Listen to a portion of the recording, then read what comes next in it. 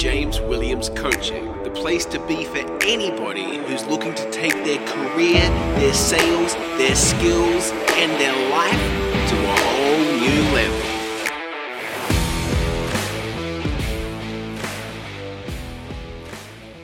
Welcome back to another episode of James Williams Coaching. Thank you for tuning in. Today, we're talking about, the title of this episode is Don't Use the Market as an Excuse. So that's what we're talking about, not using the market as an excuse.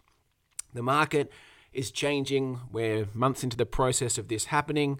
It looks different across the country. And it's certainly the subject that I've been requested to speak about almost by everybody that's booking a speaking gig or a group coaching session at the moment. They're always wanting to speak about this. They're wanting to speak about the changing market, how to thrive in a changing market. And I've seen it happen so many different times, whether we go all the way back to the GFC or other times where the market is softened.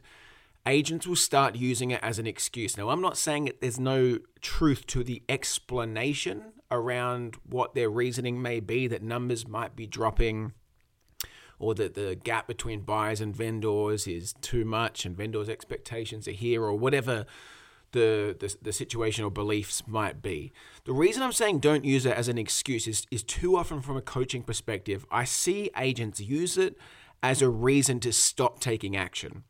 They actually get frozen by the fear, if you will, or just use it as an excuse. I don't even know exactly what it is. I think it's being frozen by the fear, or just like the market sucks, the market's tight, so I'm going to stop making my calls. Now, they don't consciously say that, but that's what starts to happen. They stop doing the basics, and they stop prospecting as much, they stop marketing as much, and they take their foot off the pedal.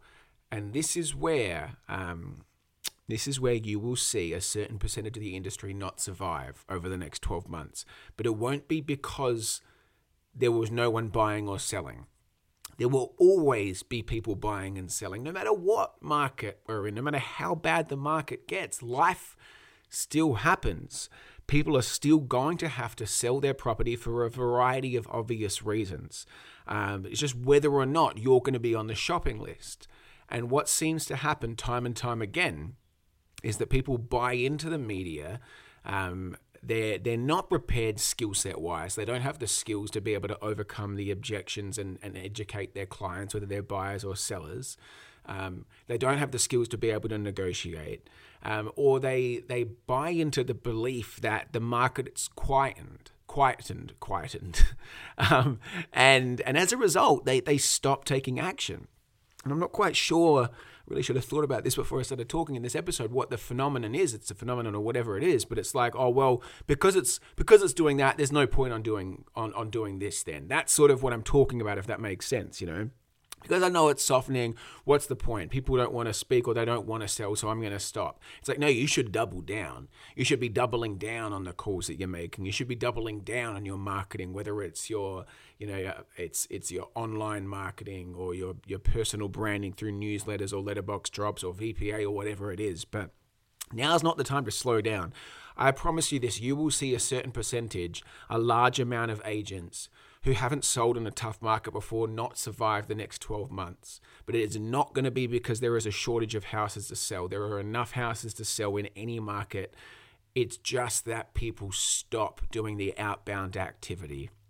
And they don't do the training that's required to be able to actually perform in I wouldn't even say it's a tough market at the moment, just a more realistic market. The last 12 months before this started happening were a dream for real estate agents. I mean, if you weren't performing in the last 12 months, I don't think you ever would. And I hope this doesn't get perceived negatively. I think it's just calling facts, calling a spade. But, it's just been so easy that agents stopped doing the basic stuff. You didn't need to, depending on what you wanted to do, but you didn't need to pick up the phone as much. You didn't need to market as much because there was so much incoming inquiry and numbers through opens that you could just live off that. But now We've actually got to nurture relationships. We've got to pick up the phone. We've got to connect. We've got to qualify. We've got to nurture relationships over the long term in our CRM. We've got to maximize the most out of every opportunity in the short term, whether it's someone at an open for inspection, whether it's an inquiry, an open callback, whether it's just a friend or a family member or someone you run into at a shopping center. Make sure you're maximizing every opportunity. Make sure you're doing that outbound activity each day. Connecting with your past clients, your past appraisals, you're working with buyers, helping them buy property. There is so many different ways to keep generating business. People are going to keep buying. They're going to keep selling because they're going to have to for a variety of reasons. It's just whether or not you're on the shopping list. So please, I mean this with so much love. Don't use it as an excuse, because it's the agents that use it as an excuse that usually will use it as that excuse to stop taking the action. And they're the agents that are really going to struggle and potentially not survive as the market changes. The market is going to be just fine for real estate agents. I've seen it time and time again, or at least a few times. And it's the agents that do the basic stuff that the other agents don't do that not only survive but thrive when the market changes. So let's not use the market as an excuse. It's a short and sweet episode. I just have been having this conversation a lot recently with principals and agents, and I wanted to get that message out there. I hope it was helpful for you. And of course, I'll speak to you again very soon for another episode of James